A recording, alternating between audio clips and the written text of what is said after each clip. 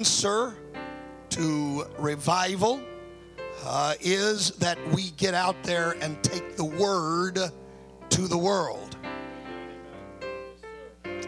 Amen. There are two things that have got to happen. We've got to take the word to the world, and we've got to bring the world to the word. Hallelujah. Did you get that? That's what we've got to do. That's our obligation. That's our duty.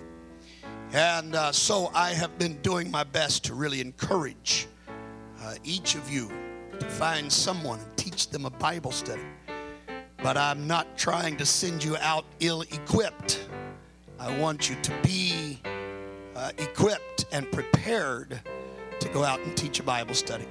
Now, someone mentioned this to me the other night, and I told them then that it's a tremendous idea, and think it is something that everyone should consider. I have in time past encouraged you to do this. If for some reason you don't feel comfortable teaching a Bible study, don't feel like you're ready to teach a Bible study, here's what you do. You go to somebody in the church and you ask them, would you let me teach you a Bible study? That's right. And you get the feel of it, teaching someone who already knows. Now, I'm going to tell you that's a good way to help yourself feel more comfortable in doing this. However, I also want you to understand that when you're teaching someone who already knows, if you mess up, they know you messed up. So, it's kind of like trying to teach someone how to swim. Until you get in the water, you're just never going to figure it out. You can look at the pictures and read the books, but you're going to have to get wet to really learn how to swim. The same thing is true with teaching Bible studies. I can give you tools, and I'm trying to do that. But sometime you're going to have to get your feet wet. And you're going to have to just get out there and do it. Praise God. And so, we are getting ready. It's going to be different tonight because I'm not reading a text. I'm not doing the things that we normally do on Bible study night because this is a pre-prepared Bible study. But I am going to teach it to you. Even though some of you have been through this, there are many of you sitting here tonight that have never been through this. And it's going to be good for you to hear this. And I'm going to teach this tonight for the sake of everyone who has not heard it.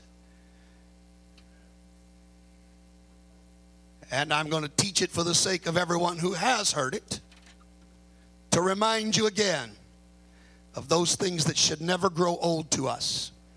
Now, we are getting ready to hand to you a copy of the Bible study. Before we hand them out, I have some ground rules that I will remind you of. When I hand you something to read, you don't sit and read it. You follow with me. I don't want to see you flipping through the pages and trying to figure it out, because if you do, you will miss some things. So just trust me, the Lord willing and time permitting, we'll cover everything in that book. And you'll get to see it all, but we'll all see it together. Does that sound fair enough? Amen. We have these studies, and we should have some pens sitting back there as well. If you do not have a pen, we will see to it that you get a pen, because you're going to be filling in the blanks as we go through this study tonight. Amen. Praise God. So you can go ahead and begin to distribute those. This is simply entitled Into His Marvelous Light. And while they're handing them out, again, don't read ahead, don't look ahead. Listen to me. Listen to me. I'm up here. Hallelujah. Listen to me. I prepared a PowerPoint presentation last week for me to do what I'm going to do tonight. It was after I spent many, many hours preparing the PowerPoint presentation that These studies came in the mail. They have reformatted the study. I already had the PowerPoint ready based on the old format. It took me too many hours of putting it together to go back and put a new one together. Now, I will tell you, the pages look different, but the blanks are all the same. So when we put a word up here to fill in the blank, it's the same word that goes on your page. Page may look a little different, but the wording is the same, and you shouldn't have any problem following along. All right? Praise God. Now, let me just tell you this. Before I ever teach a Bible study, when we get to the table and we sit down with our Bibles, there are a couple of things that I encourage folks to do. Number one, I encourage everyone, open your heart as we open the Bible. There may be things that you have always believed that the Bible may teach differently than what you've always heard. Don't be so stuck on your tradition that you reject truth. Always, anytime you open the Bible, open your heart and open your mind. Just make it a policy. Create a mental picture in your mind that when you pick up this book, as you open it, see yourself opening your heart, opening your mind. I want God to speak to me. And if there's something in this book I don't know, I want to know it. The second thing that I always do is I always begin with prayer. Because I am telling you that we do our part at planting the seed, but only God can make the seed germinate and grow. And so we have got to water that seed with our prayers. And so when we sat at the table, I asked them to open their hearts as we open the Bible, and then I asked them, let's pray together. And so I'm asking everyone here right now, I'm not going to read a text. We're just going to pray together, and then you can be seated, all right? Let's everybody pray right now. There are people here who need a revelation of truth. Let's pray for them that God would open truth to their hearts. Let's everybody talk to the Lord together right now. Jesus, in your name. God, I love you. I praise you. I ask you, Master, that you would help us tonight. God, I've got to have your hand. I've got to have your anointing. I know, I understand, God, that it requires divine revelation to really accomplish your purpose, your plan, your goal. I'm asking you, oh Lord God of heaven, to have your way, oh Lord. I'm asking you, Jesus, God, that you would do a work in this service tonight. God, grant understanding to your people, and especially grant understanding to those who do not understand. God, that they might understand the truth. We thank you for it. We thank you for it. In Jesus' name. In Jesus' name. Amen. Amen. God bless you. You may be seated. And again, what you see on the wall is not exactly what you have in your hand, because what you have is a newer edition, but it works out the same, all right? So as you open the study, the first thing you'll see is Psalm 119, verse 130, that said, the entrance of thy words giveth light. It giveth understanding to the simple. The following Bible study was prepared. The following Bible study was prepared to explain the plan of salvation in a simple, one-lesson condensed form with a teacher to guide discussion or by self-study. If desired, it can be divided into two parts by taking a short break between each of the two 30-minute sessions. A recommended place for break is after the section into the Gospels. But each participating student should have a copy of the study, along with a Bible, preferably the King James Version, and a pen or a pencil. As each scripture is read, we ask you to become involved in it. sometimes by completing a fill in the blank or by responding to a question. There are additional comments and supplementary scripture references. You'll see some of that as we go through this, and then additional scriptures on page 14 for further in-depth study, so that when we're finished, you can take this home. And the very last page of this booklet, there are other scriptures we have not dealt with that are going to just confirm the things that we've shown you here. It is good for you to pray the prayer that King David prayed when he said, "Open thou mine eyes, that I may behold wondrous things out of thy law." And so may God bless you as we travel together into his marvelous light. And that phrase is taken from 1 Peter 2:9. You should show forth the praises of him who hath called you out of darkness into his marvelous light. Now, when you are walking out of a dark room into the sunshine, you know what that feeling is like? Do you know what it's like to have been in darkness and all of a sudden the light hits you? It's not always a comfortable situation, is it? In fact, most of the time, if you've been in darkness for any length of time, light not only blinds you, it's painful. It hurts. But we could all agree that walking in the light is much, much better than walking in the darkness. I don't care how familiar you are with a place. When you walk in the darkness, there's still a good chance you're going to trip on something, or you're going to bump into something, or you're going to hurt yourself somehow. Walking in the light is always better than walking in darkness. And so what has to happen is that our eyes have to become accustomed to the light. And as they do, then we begin to see more clearly, and we can enjoy the scenery that surrounds us.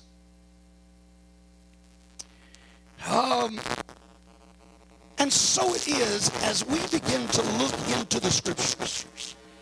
Sometimes the brightness of God's truth can be painful. It can hurt. Many times in reading the scripture, I've seen things in my own life that I said, "Oh God, I shouldn't be doing that." And it hurt. But I was thankful for the light that God showed me to be able to see so I could make correction. You know, if I keep trying to walk in the darkness, I'm going to keep getting hurt.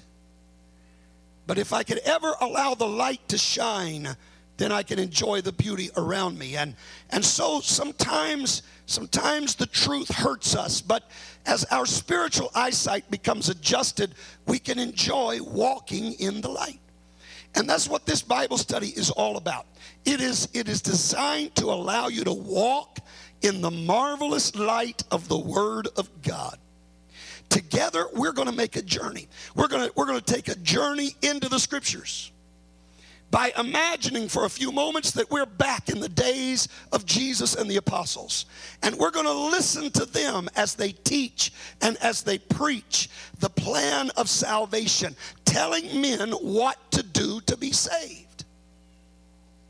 Now, in order to do this, we've got to be careful to rightly divide the word of truth.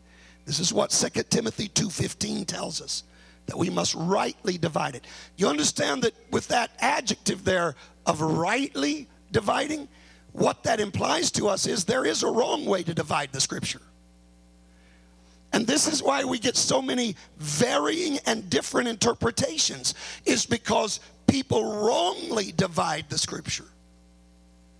And they make the Scriptures mean things that they are not intended to mean. And so what we've got to do is rightly divide the word. And in order to do that, I want to show you, first of all, the three main divisions of the New Testament. And this is the order in which they appear. If you open your Bible to the New Testament, to the book of Matthew, the first book of the New Testament, you're going to find three divisions in the New Testament. The first division is what we call the Gospels. The Gospels are all we could say the biography of Jesus Christ. Okay, it's the life story of the man Christ Jesus. Every one of the Gospels, Matthew, Mark, Luke, and John, begin somewhere around the birth of Christ, and they end somewhere around his death, burial, and resurrection. Are you with me? So these 4 books, the first 4 books that you read in the New Testament, are going to talk to you about the life and times of Jesus Christ. The second division contains only 1 book, and that is the book of Acts. It is a book of history. This is the only book in the New Testament where we find the apostles, the close followers, the hand-chosen disciples of Jesus Christ, actually taking the message of salvation to those that are lost. We only find that in the book of Acts, and that's why it's called the Acts, or the actions of the apostles. That's why the book is titled that way. Okay, don't know if you realize that or not, but we many times just talk about the book of Acts, but it is the acts or the actions of the apostles. That's what the book is. And then the third division are the epistles, which is an old English word that really means letters. And that's what you have. Beginning with the book of Romans, you have letters that are written to churches that were founded. Most of them were founded in the book of Acts. And then after the church was founded, they wrote letters to these churches to encourage them, to strengthen them, to teach them how to continue on in their newfound faith. So are you with me? These are the 3 divisions of the New Testament. Now, we need to state this, that we believe the scriptures are divinely inspired of God.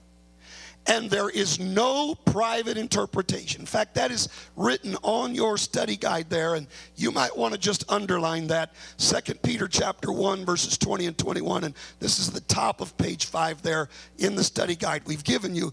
We believe the scriptures are divinely inspired. That means God is the one who gave us these verses. These are not the opinions of man. The Bible's not the opinions of man. The Bible expresses the opinion of God. And that the scripture is of no private interpretation. That's found in 2 Peter 1, verses 20 and 21. What that means is it's not left up to me and you to decide what the Bible is trying to tell us.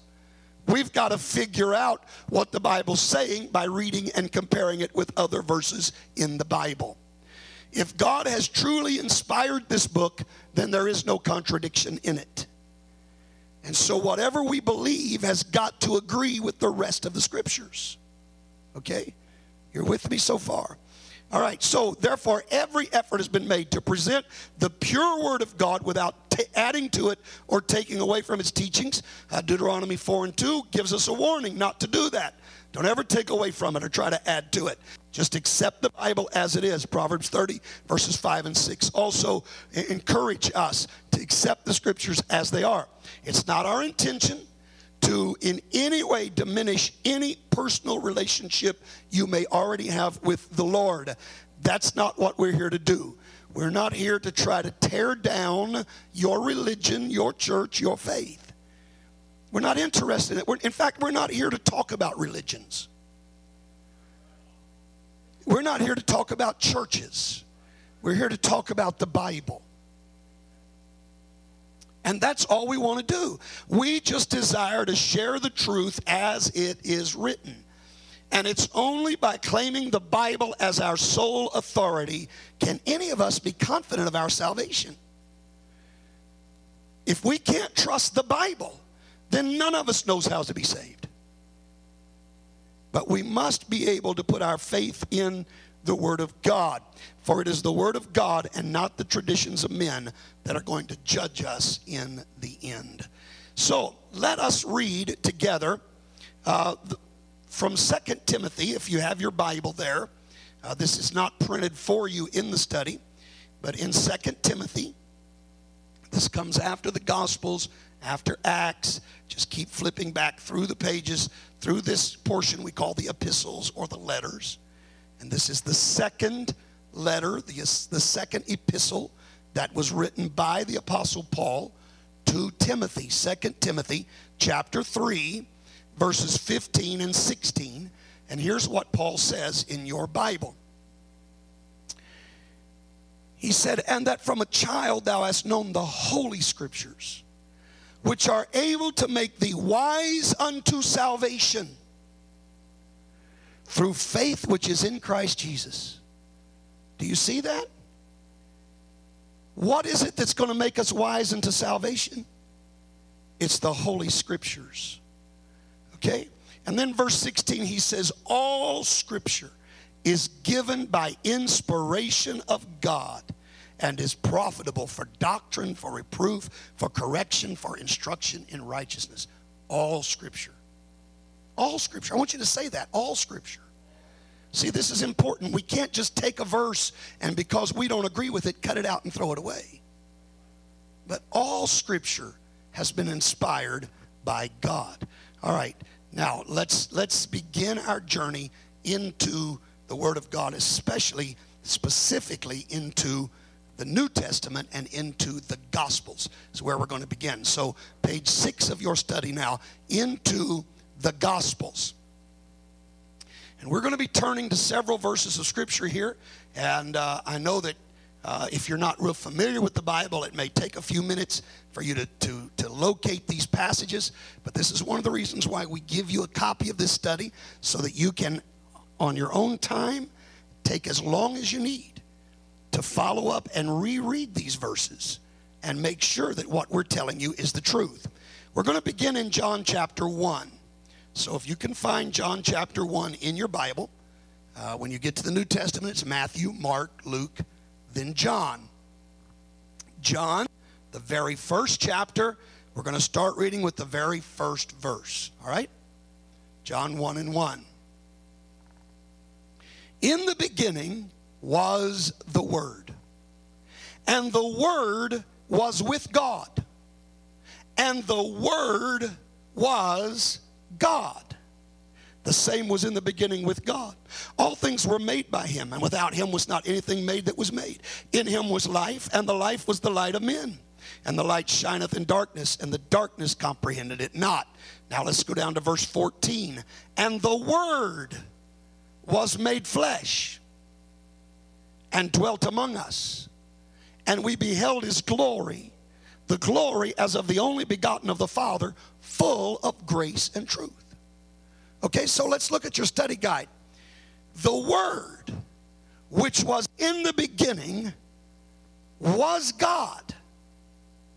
And the Word, which was God, became flesh. And verse 14 said, "We saw that Word in flesh in the person of Jesus Christ." So you know what that tells us? Jesus Christ is the living Word of God. That's why this book is so important. Do you know that this book really is just a printed picture of the man Christ Jesus? He is the Word, and the Word is him. And the Word was made flesh. Let's back up and read verses 11 through 13. "He came unto his own, and his own received him not. But as many as received him, to them gave he power to become the sons of God, even to them that believe in his name, which were born not of blood, nor of the will of the flesh, nor of the will of man, but of God." And so the second blank here on your page, if we believe in him and receive him, Jesus gives us the power to become the sons of God by a supernatural birth. Amen. You see that in verse 13. They were born not of blood, nor of the will of the flesh, nor of the will of man. They were born of God. And so we become the sons of God through a supernatural birth. Now, Jesus is going to talk more about this supernatural birth to a ruler of the Jews as you turn over just a page or two in your Bible to John chapter 3. All right? Follow with me here. We're just merely turning pages in your Bible now. So John chapter 3, and we'll read verses 1 through 8. Amen. You did get the second blank, right? The sons of God. You got that. Okay. All right. Now, John chapter 3, verses 1 through 8. There was a man of the Pharisees named Nicodemus, a ruler of the Jews. The same came to Jesus by night and said unto him, Rabbi, we know that thou art a teacher come from God, for no man can do these miracles that thou doest, except God be with him.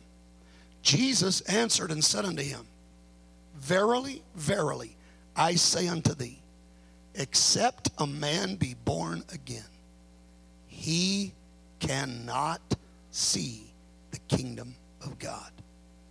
Nicodemus saith unto him, How can a man be born when he is old? Can he enter the second time into his mother's womb and be born? Jesus answered, Verily, verily, I say unto thee, except a man be born of water and of the Spirit, he cannot. You see that in your Bible? He cannot enter into the kingdom of God. That which is born of flesh is flesh. That which is born of the Spirit is spirit. Marvel not that I said unto thee, you must be born again. The wind bloweth where it listeth, and thou hearest the sound thereof, but canst not tell whence it cometh and whither it goeth. So is everyone that is born of the Spirit. So look at your study guide. The Lord told Nicodemus that everyone who wanted to see or enter the kingdom of God must be born again. And he said that birth would be of water and Spirit. And those are the two blanks here. You must be born of water and you must be born of Spirit if you want to enter the kingdom of heaven. All right? Now, we're still in John chapter 3. Let's go down to verses 16 through 21. John 3:16. Very familiar verse of Scripture. Let's begin reading here. John 3:16, for God so loved the world that he gave his only begotten Son, that whosoever believeth in him should not perish, but have everlasting life. For God sent not his Son into the world to condemn the world, but that the world through him might be saved. He that believeth on him is not condemned, but he that believeth not is condemned already, because he hath not believed in the name of the only begotten Son of God. This is the condemnation, that light is come into the world, and men love darkness rather than light, because their deeds were evil. For everyone that doeth evil hateth the light, neither cometh to the light, lest his deeds should be reproved. But he that doeth truth cometh to the light, that his deeds may be made manifest, that they are wrought in God. Now, let's look at this. John 3:16, Jesus tells Nicodemus that whosoever believes in him, and that's the next blank here on your study guide, whosoever believes in him shall have eternal life. Now let's talk about this for a minute. In verse 5, Jesus said the only way to have eternal life, you've got to be born of the water and the Spirit. And then just a few verses later, he said if you want to have eternal life, you've got to believe. Now, did Jesus change his mind between verse 5 and verse 16? No, we don't think Jesus changed his mind. Jesus is still talking. He doesn't tell Nicodemus two separate things that he's got to do. You got to be born again. Oh, no, you don't have to be born again. You just have to believe.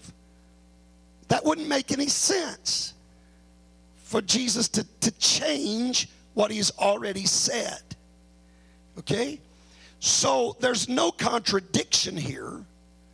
And in fact, what we're going to see in the very next passage is how you link these two together. All right? Verse 16 said believe. Verse 5 said be born of water and Spirit. So how do we bring those two together? We're going to let the Bible do that. Turn just a couple of pages to John chapter 7.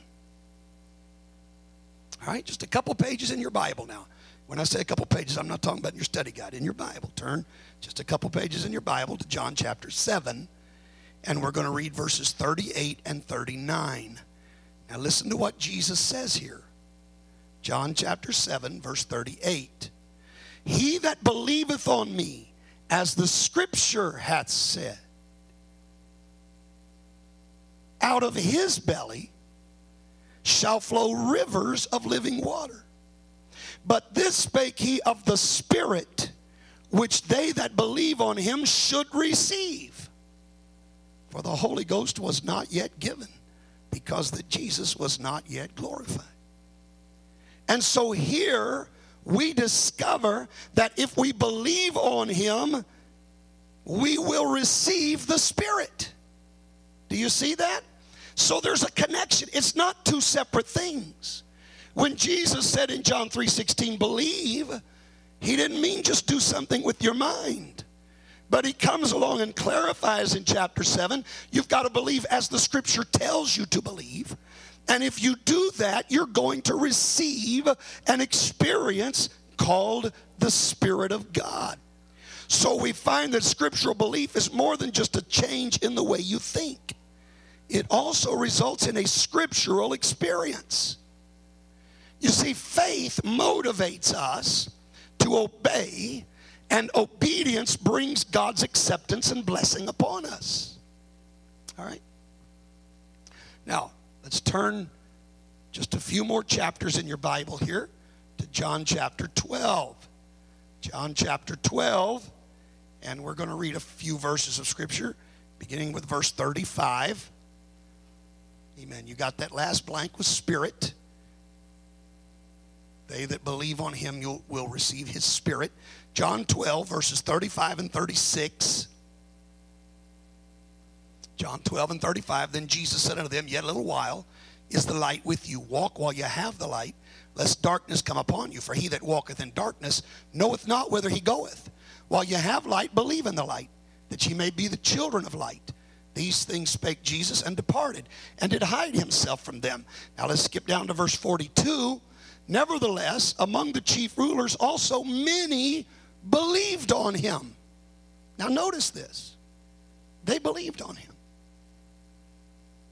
But because of the Pharisees, they did not confess him, lest they should be put out of the synagogue.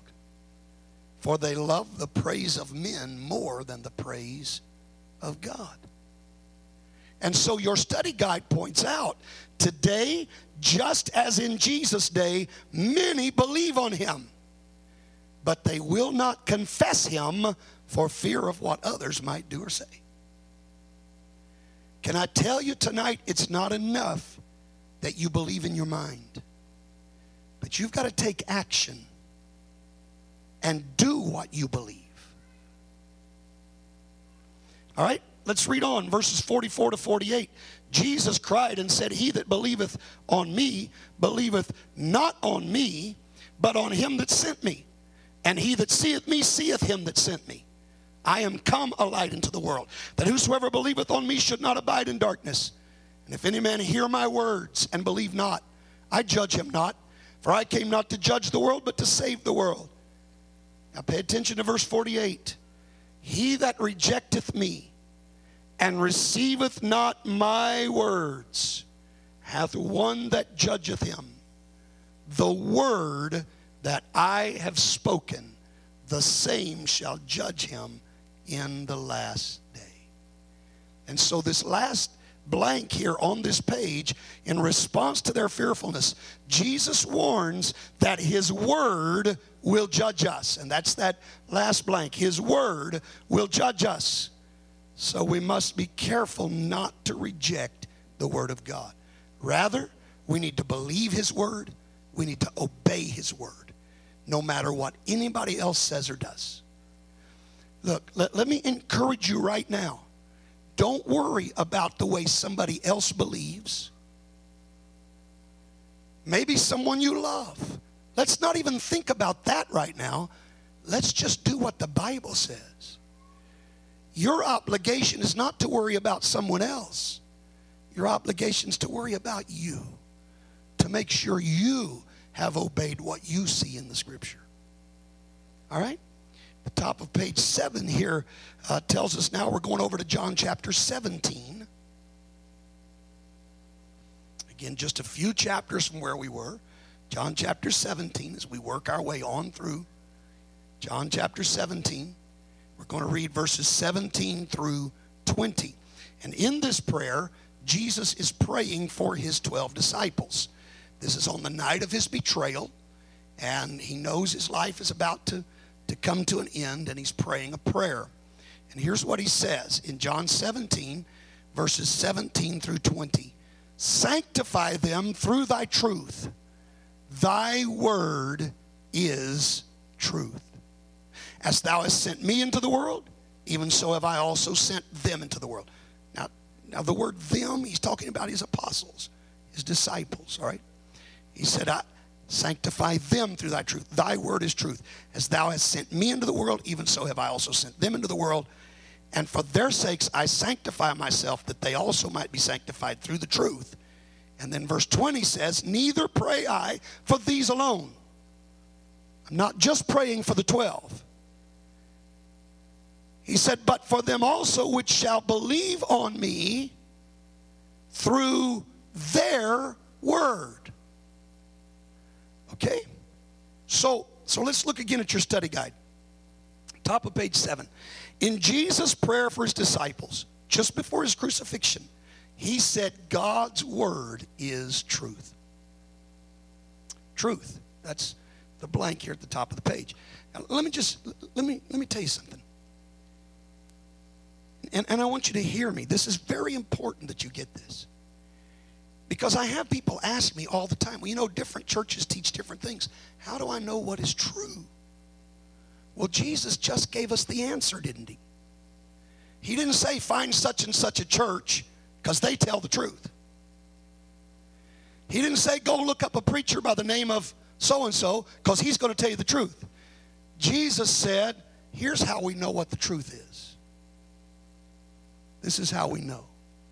We got to compare it to this. So I don't care who the preacher is or what the church is called. That's not the issue. The issue is, what does the Bible say? That's the issue. Because the Word of God is true. All right? Now, what I love about this passage is do you know, and you might want to circle this in your Bible, because this verse 20, Jesus prayed for you. Do you know that? Did you know right here in the Bible, Jesus is praying a prayer for you? It's recorded. He prayed a prayer for you. Because he said, I'm not just praying for my apostles, but I'm praying for everybody that's going to believe on me through what the apostles tell them. And that's the way we come to believe on him, is through obedience to what the apostles said. Now, you know what that tells me? That tells me that we've got to find out what the apostles' message was going to be. What their message was. What did they tell people to do? Well, print it on your study guide here so that you don't have to try to flip back through your Bible and find it. But printed on your study guide is a portion of Scripture. This comes from Luke chapter 24, verses 45 through 49. Luke 24, verses 45 to 49. This is just after the Lord's death, burial, and resurrection, just before he ascends into heaven. And here's what he says, all right? Then opened he their understanding. That is the understanding of his apostles. So get this. First of all, the apostles are not going to make a mistake. They're not going to get it wrong, because Jesus himself opened their understanding. So if anybody understood what was right, these men did. You see that? They understood. If anybody understood what Jesus wanted, these men did, because Jesus opened their understanding. All right, now, he opened their understanding that they might understand the Scriptures. And he said unto them, thus it is written, and thus it behooved Christ to suffer and to rise from the dead the third day, and that repentance and remission of sins should be preached in his name among all nations, beginning at Jerusalem. And you are witnesses of these things, and behold, I send the promise of my Father upon you. But tarry ye in the city of Jerusalem until ye be endued with the power from on high. Now, please note, there are some things that are in bold print in your study guide. The reason these are in bold print is because these are the things Jesus specifically commanded his apostles to preach. Okay? This is his direct command to them. And as I said, this is right before he ascends into heaven. So, I mean, this is it. This is like parting advice. Last words. I'm going to be gone. It's your job from this point forward. So here's what I want you to preach. And do you see what he told them to preach? Let's look at the bold part again. He told them to preach repentance. Can you say that? Repentance. That's important. This is what Jesus commanded they preach, repentance. He told them to preach remission of sins in his name. Can you say that? Remission of sins in his name. Okay? He told them they'd be witnesses of these things, and he told them to preach the promise of the Father. Can you say the promise of the Father? So there's three things that he specifically commanded that they preach. Preach repentance, preach remission of sins in his name, and preach the promise of the Father. Now there's some questions here, and they're left blank for you to just really, it's for you to think about. Not so much write an answer there, but just think about this. Did the apostles preach the message Jesus commanded them to proclaim? Or did they just go out and preach something that they came up with on their own? Well, we're going to find out whether they obeyed Jesus or not, okay? We're going to find that out in the Bible. All right? And then the second thing we need to ask, one of the things Jesus told them to preach was the promise of the Father. Well, what does that mean? What was the promise of the Father? And how was that promise fulfilled?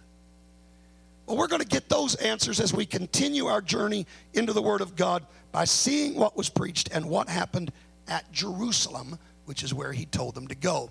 Page 8 in your study guide. We are now finished with the book of John, and if you've got your Bible open, when you see the last chapter of John, the very next book of the Bible is the Acts of the Apostles. Okay? So we're just kind of going in order here. We're now into the book of the Acts of the Apostles. All right, Acts chapter 1, verses 3 through 5. Acts chapter 1, verses 3 through 5 is what we're going to read next. The former treatise have I made, O Theophilus, of all that Jesus began to do and to teach. I'm sorry, this is verse 1. Skip down to verse 3. To whom also he showed himself alive after his passion by many infallible proofs, being seen of them 40 days, and speaking of the things pertaining to the kingdom of God. And being assembled together with them, commanded them that they should not depart from Jerusalem, but wait for the promise of the Father. Oh, that was one of the questions we had, wasn't it? What is the promise of the Father? Well, Jesus is talking about that here. Wait for the promise of the Father, which saith he, you have heard of me, for John truly baptized with water, but you shall be baptized with the Holy Ghost not many days hence. So as we get into the book of Acts, we discover almost immediately that the promise of the Father is the baptism of the Holy Ghost. And that's the two blanks there at the top of page 8. Holy Ghost. That's the promise of the Father. So Jesus told his disciples, preach repentance, remission of sins in his name, and the promise of the Father. And we see the promise of the Father is the baptism of the Holy Ghost. All right? Now, we're going to go now to chapter 2. The book of Acts, chapter 2. And we'll begin with verse number 1. And when the day of Pentecost was fully come, they were all with one accord in one place. And suddenly there came a sound from heaven as of a rushing mighty wind, and it filled all the house where they were sitting. And there appeared unto them cloven tongues, like as of fire, and it sat upon each of them. And they were all filled with the Holy Ghost, and began to speak with other tongues as the Spirit gave them utterance. There were dwelling at Jerusalem Jews, devout men out of every nation under heaven. And when this was noised abroad, the multitude came together, were confounded, because every man heard them speak in his own language. They were all amazed and marveled, saying one to another, Behold, are not all these which speak Galileans? How hear we every man in our own tongue wherein we were born? Parthians and Medes and Elamites, dwellers in Mesopotamia and in Judea, Cappadocia, Pontus and Asia, Phrygia and Pamphylia, in Egypt, the parts of Libya about Cyrene, strangers of Rome, Jews and proselytes, Cretes and Arabians, we do hear them speak in our tongues the wonderful works of God. And they were all amazed and were in doubt, saying one to another, what meaneth this? Others mocking said, these men are full of new wine.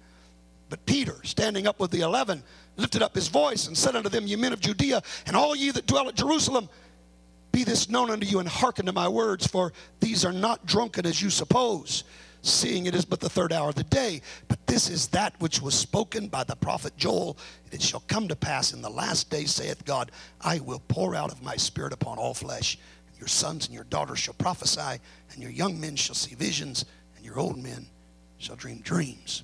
So let's look again at your study guide. When the apostles were at Jerusalem, they, along with many others, were joyously filled with the Holy Ghost and began to speak with other tongues. Tongues. That's the next blank on your page there. Tongues. As the Spirit gave them utterance. That word utterance simply means the inspiration or the ability to speak. They didn't know this. Nobody was teaching them these words. The Spirit of God miraculously put the words there for them to speak. And so the amazed onlookers from many nations heard them speaking in tongues and asked, what does all this mean? And so Peter explained the promised coming of the Spirit and went on to preach Christ and to preach to them the original apostolic plan of salvation. And by the word apostolic, we're not talking about a church group or denomination. That word simply means of the apostles. This is the plan of salvation preached by the apostles, all right? So Acts chapter 2, verses 36 to 39. Now, let's look at this. Acts 2, verses 36 to 39. Therefore, let all the house of Israel know assuredly that God hath made that same Jesus whom you've crucified, both Lord and Christ. Now, when they heard this, they were pricked in their heart and said unto Peter and the rest of the apostles, men and brethren, what shall we do? This is a clear question. Tell us how to be saved. Verse 38, then Peter said unto them, repent and be baptized every one of you in the name of Jesus Christ for the remission of sins, and ye shall receive the gift of the Holy Ghost. For the promise is unto you and to your children and to all that are afar off, even as many as the Lord our God shall call. Now let's think about this for a minute, all right?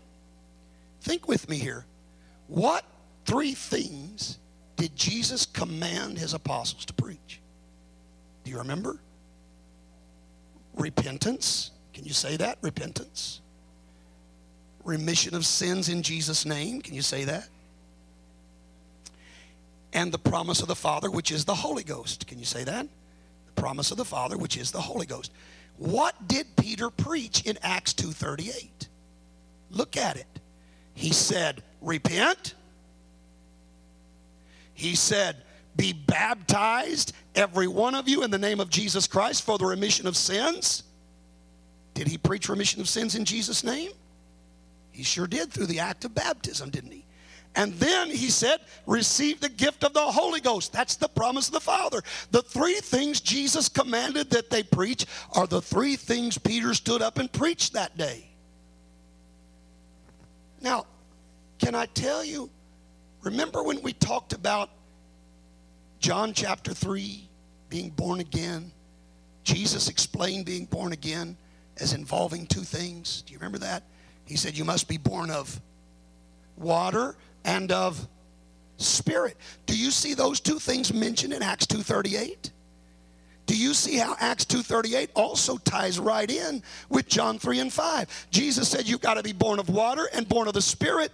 Acts 2:38 said you've got to be born of water, or you've got to be baptized in Jesus' name. You've got to be born of the Spirit, or you've got to receive the gift of the Holy Ghost.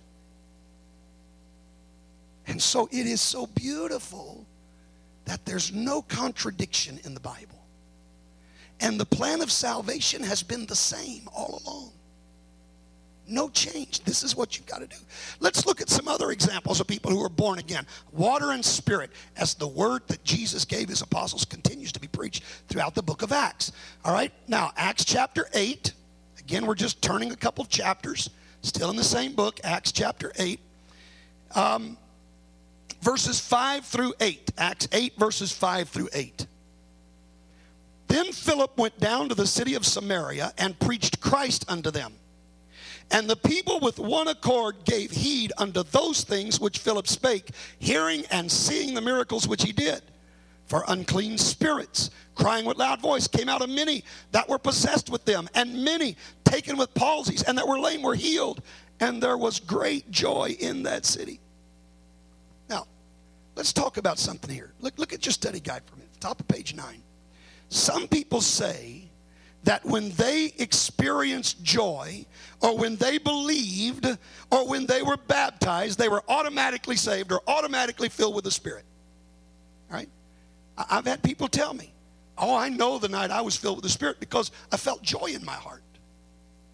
Or I know the night I was filled with the Spirit because I got baptized. Or I know the night I was filled with the Spirit because whatever, I believed in Jesus. But look at what we've just read. First of all, the Bible said that they believed. Did it not? They believed. Philip went down to the city of Samaria, preached Christ in them. Verse 6 says, the people with one accord gave heed to those things which Philip spake, hearing and seeing the miracles which he did. They gave heed. They believed. All right, what else happened? Verse 8, there was great joy in that city. So this is the first question on your study guide here. Did they have great joy? The answer is yes, they did. All right, let's skip down to verse 12. But when they believed, there it is again, when they believed, Philip, preaching the things concerning the kingdom of God and the name of Jesus Christ, they were baptized, both men and women. All right, now, the next question on your study guide, did they believe in Jesus Christ? Did they? Yeah, the Bible says they did. They believed. All right, let's go on, verses 14 to 17. Now when the apostles which were at Jerusalem heard that Samaria had received the word of God, they sent unto them Peter and John, who when they were come down prayed for them that they might receive the Holy Ghost. For as yet he was fallen upon none of them, only they were baptized in the name of the Lord Jesus. Then laid they their hands on them, and they received the Holy Ghost. All right, the first question is, were they baptized in Jesus' name? Do you see where it says they were? Verse 16, they were baptized in the name of the Lord Jesus. All right? But now look at this. Did they receive the Holy Ghost as a separate experience? Do you understand what the question is asking? Some people say the minute I was baptized, that means I received the Spirit. But what we see in verse 16, they were baptized, but they didn't receive the Spirit until verse 17 when Peter and John laid hands on them. So did they receive the Holy Ghost as a separate experience from believing, as a separate experience from being baptized? The answer to that is yes, they did. Just because you believe does not mean you automatically have the Spirit. These people believed, but they didn't have it. Just because you've already been baptized doesn't mean you have the Spirit. These people had been baptized, but they didn't have the Spirit. All right? All right, let's go on. We're going to go over now to chapter 10. Acts chapter 10. Peter is preaching now to the Gentiles. Now, before we start reading this, let's think about something. There are people who say, well, I've got a religion. I've got a church. I belong to such and such church. That's enough. There are other people who say, well, the only ones that ever spoke in tongues were those on the day of Pentecost, just the 12, nobody else. Now, let's go back to what we said in the beginning. What is our only source of truth? The Word, the Bible. That's it. So if the Bible says you being religious, you having a church, that's good enough, then we can accept that. If the Bible says nobody spoke in tongues after the day of Pentecost, then we can accept that. But we've got to see what the Bible says. Agreed? We've got to find out what the Bible says. So let's start reading Acts chapter 10, verses 1 and 2. There was a certain man in Caesarea called Cornelius, a centurion of the band called the Italian band, a devout man, one that feared God with all his house, gave much alms to the people, and prayed to God always. So the first question it asks is, was Cornelius a religious man? I think that's pretty safe to say he was. He prayed always. He gave big offerings. He feared God with all of his house. He was religious. The answer to that is yes. Let's read on, verse 5. And now send men to Joppa, and call for one Simon, whose surname is Peter. He lodgeth with one Simon a tanner, whose house is by the seaside. He shall tell thee what thou oughtest to do. Now, look at the next question. Did God have more for Cornelius to do? Yes, he did. Just being religious wasn't enough, was it? Just because he was a religious man, just because he prayed, just because he had a religion, that wasn't enough. The angel told Cornelius, you got to go find Peter and let him tell you what you need to do. Okay? Now, let's skip down to verse 44 of this chapter, down towards the end of the chapter. We're going to read verses 44 through 46. While Peter yet spake these words, the Holy Ghost fell on all them which heard the word. And they of the circumcision which believed were astonished, as many as came with Peter, because that on the Gentiles also was poured out the gift of the Holy Ghost. For they heard them speak with tongues and magnify God. The next question on your study guide, did they receive the Holy Ghost and speak in tongues after the day of Pentecost? Absolutely they did. They sure did. Cornelius and his household spoke in tongues. So those that tell you it was only for the 12, it was only those on the day of Pentecost, we've already seen that's not true. The Bible shows Cornelius and his household speaking in tongues. Now, they spoke in tongues. We didn't finish that verse. They heard them speak with tongues and magnify God. Then answered Peter, can any man forbid water that these should not be baptized, which have received the Holy Ghost as well as we? And he, now look at what the Bible says, and he commanded them to be baptized in the name of the Lord. So this is the last question here on page 9. Did they still have to be baptized in Jesus' name? The answer to that is yes. Now, do you understand what we just saw? This was a religious man. This was a praying man. This was a giving man. But he still had to receive the Holy Ghost and speak in tongues. And he had to be baptized in Jesus' name. His religion, his prayer was not enough to save him. Okay? Now, we go to Acts chapter 19. In Acts chapter 19, here is the Apostle Paul, and he's preaching now to John's disciples. Now, let's talk about some things again before we actually look at the verses of Scripture. There are many people who today will tell me, I'm a believer. I've talked to a lot of people. I'm a believer. I believe in Jesus. I've accepted Jesus as my Savior. I believe in him. But they've never heard about the Holy Ghost that's been promised to them.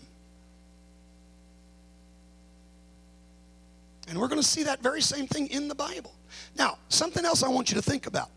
There are people who say it's not necessary to be baptized. Or, well, I got baptized as a child, or I was baptized a few years ago, so there's no reason for me to ever get baptized again. Well, again, we got to find out what the Bible says. Let me ask you a question. If John the Baptist were alive today and baptized you, would you feel pretty good about your baptism? Wouldn't you think you probably, you got it made? I mean, John the Baptist, Jesus said there's nobody ever born of woman greater than John the Baptist. So, I mean, if John the Baptist is the one who baptized you, wouldn't you feel pretty good about your baptism? I think I would. But we're going to see what the Bible says about those that were baptized by John. Others say, well, it doesn't matter what's said when you get baptized. That's not an issue. Well, again, if the Bible indicates it doesn't matter, then it doesn't matter. But if the Bible indicates that something is important, we need to set up and take notice to what the Bible says. All right, Acts 19, verses 1 and 2. And it came to pass that while Apollos was at Corinth, Paul, having passed through the upper coast, came to Ephesus, and finding certain disciples, he said unto them, have you received the Holy Ghost since you believed? And they said unto him, we have not so much as heard whether there be any Holy Ghost. Now, these were believers, right? The Bible says they were disciples. Paul said they believed. Paul acknowledged that they believed. But the question on your study guide is, even though they were believers, had they heard of or received the Holy Ghost? The answer is no. Even though they were believers, they'd never received the Holy Ghost. Do you know what that tells me? You might be a believer, but that doesn't mean you've got the Holy Ghost. These people were believers, but they didn't have it. Okay, let's read on verses 3 through 5. And he said unto them, unto what then were you baptized? And they said, unto John's baptism. Oh, these people were baptized by John the Baptist. Look at what he said, verse 4. Then said Paul, John verily baptized with the baptism of repentance, saying unto the people they should believe on him which should come after him, that is, on Christ Jesus. When they heard this, they were baptized in the name of the Lord Jesus. The next question on your study guide asks you, did those baptized by John the Baptist have to be rebaptized, this time in Jesus' name? The answer to that question is yes, they did.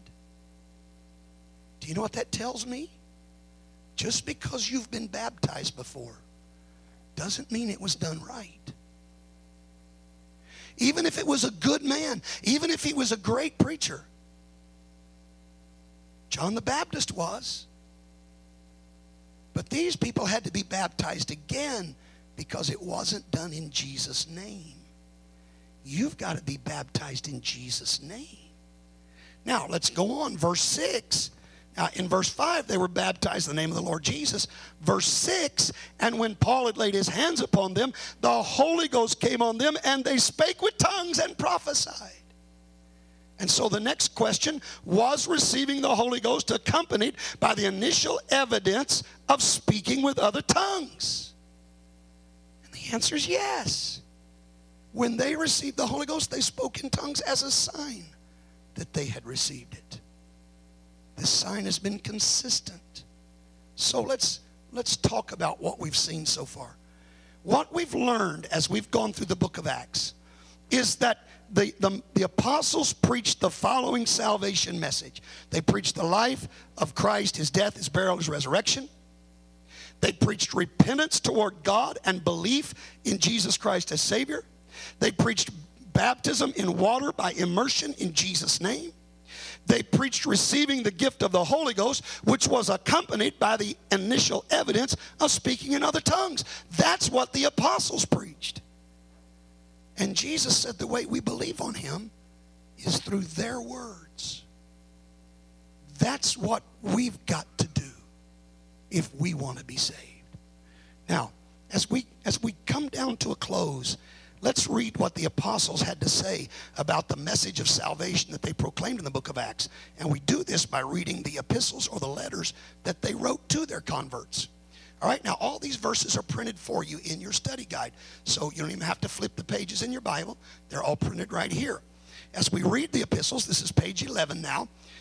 As we read the epistles, we will notice how strongly the apostles felt about the gospel or good news of salvation. It's not because they're being judgmental. It's because they knew the word Jesus had given them to proclaim is what is going to judge all men. So listen to what Peter said in 1 Peter chapter 1, verses 22 through 25. He said, you have purified your souls in obeying the truth. How do we make our souls pure? Through obeying the truth. He says, being born again. This is what obeying the truth is. By the word of God. And this is the word which by the gospel is preached unto you. It is obedience to God's word, to the gospel, that purifies our soul. All right? Now, let me tell you, these next two verses to me are very beautiful. I love this in the Bible. Because here's what we have. We have Peter in one city at one time writing a letter. And in this letter, he asks a question. Paul is in another city at another time, does not know Peter has asked the question, but he writes a letter and answers Peter's question. Now that has to be God. Only God could do that. Let me show you. Peter asked in 1 Peter chapter 4, verses 17 and 18, what shall the end be of them that obey not the gospel of God? So here's his question. What's going to happen to people who don't obey the gospel? Well, Paul gives the answer to that, not knowing Peter had asked the question. We read this in 2 Thessalonians chapter 1, verses 7 through 9.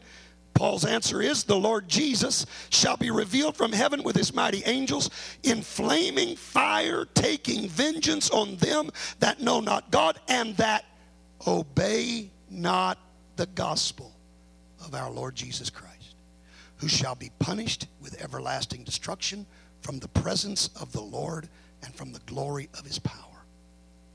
So Peter said, what's going to happen if you don't obey the gospel? Paul said, I'll tell you what will happen. If you don't obey the gospel, you're going to be judged with everlasting destruction. It is eternally important that we obey the gospel. Let's look at another passage here written by the Apostle Paul. In Galatians chapter 1, verses 7 through 9, Paul says, but there be some that trouble you and would pervert the gospel of Christ. But though we, or an angel from heaven, preach any other gospel unto you than that which we have preached unto you, let him be accursed. As we said before, so say I now again, if any man preach any other gospel unto you than that you have received, let him be accursed. Do you see what Paul said? Paul said there's only one gospel. It's not about find a church that you agree with. It's about do what the apostles told us to do. There's only one message. And Paul said, if they're not preaching the same message we preached, they're cursed by God. You've got to preach exactly what the apostles preached. This is how we know if it's true. Amen. One final passage here at the top of page 12 on your study guide. What did James say? James said in James 1, verses 21 to 24, receive with meekness the engrafted word, which is able to save your souls.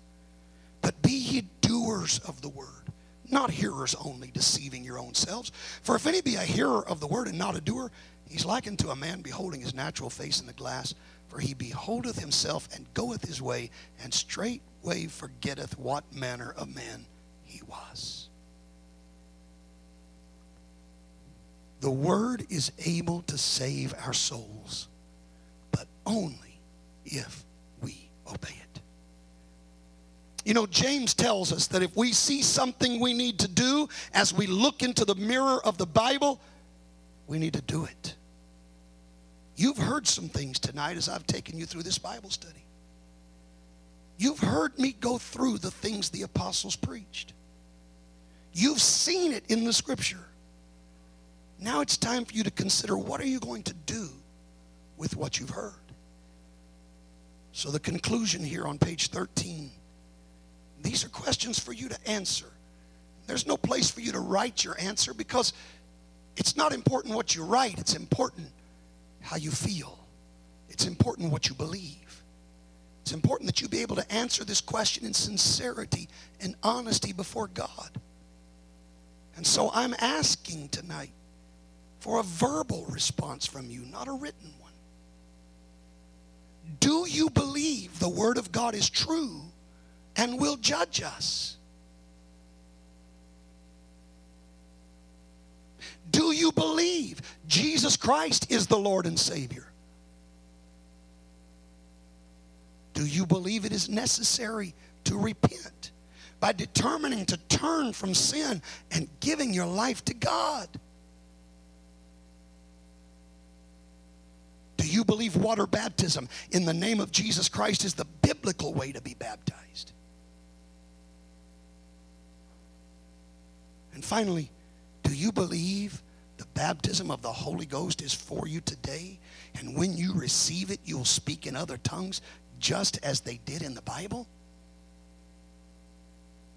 Well, if you believe these things, you need to pray and ask God to allow you to experience everything that He has for you. Can we pray together right now? Lord, in Jesus' name, I thank you for the truths that we have uncovered in your word. For Lord, there's a consistency that we've seen. From the very beginning when we started in John chapter 1, we've just walked through the light tonight. And you've shown us what is required. You've shown us what you told your apostles to preach, and you've shown us that that's exactly what they did preach. And you've also shown us that's what we must now obey. Lord, that we've got to repent of our sins, that we've got to be baptized in your name, and that we've got to receive the gift of the Holy Ghost and speak in other tongues. And Lord, I pray for every person under the sound of my voice right now, that if they've not experienced any of these things, that they would have the grace to receive it. Open their understanding and open their hearts. I pray you'd grant it in Jesus' name. Amen. Amen. Now, because we're not sitting around a dining room table tonight, but we're here in this sanctuary, I'm getting ready to open these altars and give you a chance. If you've seen this in the Word of God, don't be a hearer, but be a doer. Let God give you what you've seen in the Scripture tonight. The only other thing I want to tell you before I bring you up here is if you look at page 14, there are some supplemental scriptures for you to study. And you may have noticed as we were reading through some of the scriptures, there'd be a little parenthetical number there, number 1 in parentheses. It's a chain link for you to go back and forth as you restudy. You just flip over to page 14, and there's scriptures there that will show you further what we've discussed. And all of that is for you to take home and study through these things. But I want us to come tonight. I want someone to come to the music, and I'm going to give you an opportunity. If you've never received the gift of the Holy Ghost speaking in tongues, you don't want to leave this place without it tonight. God wants you to be a doer and not just a hearer. Amen. Let's stand tonight.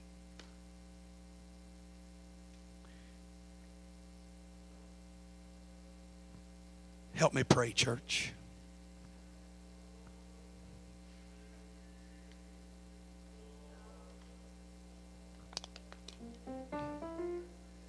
Hallelujah. Hallelujah. Is there anyone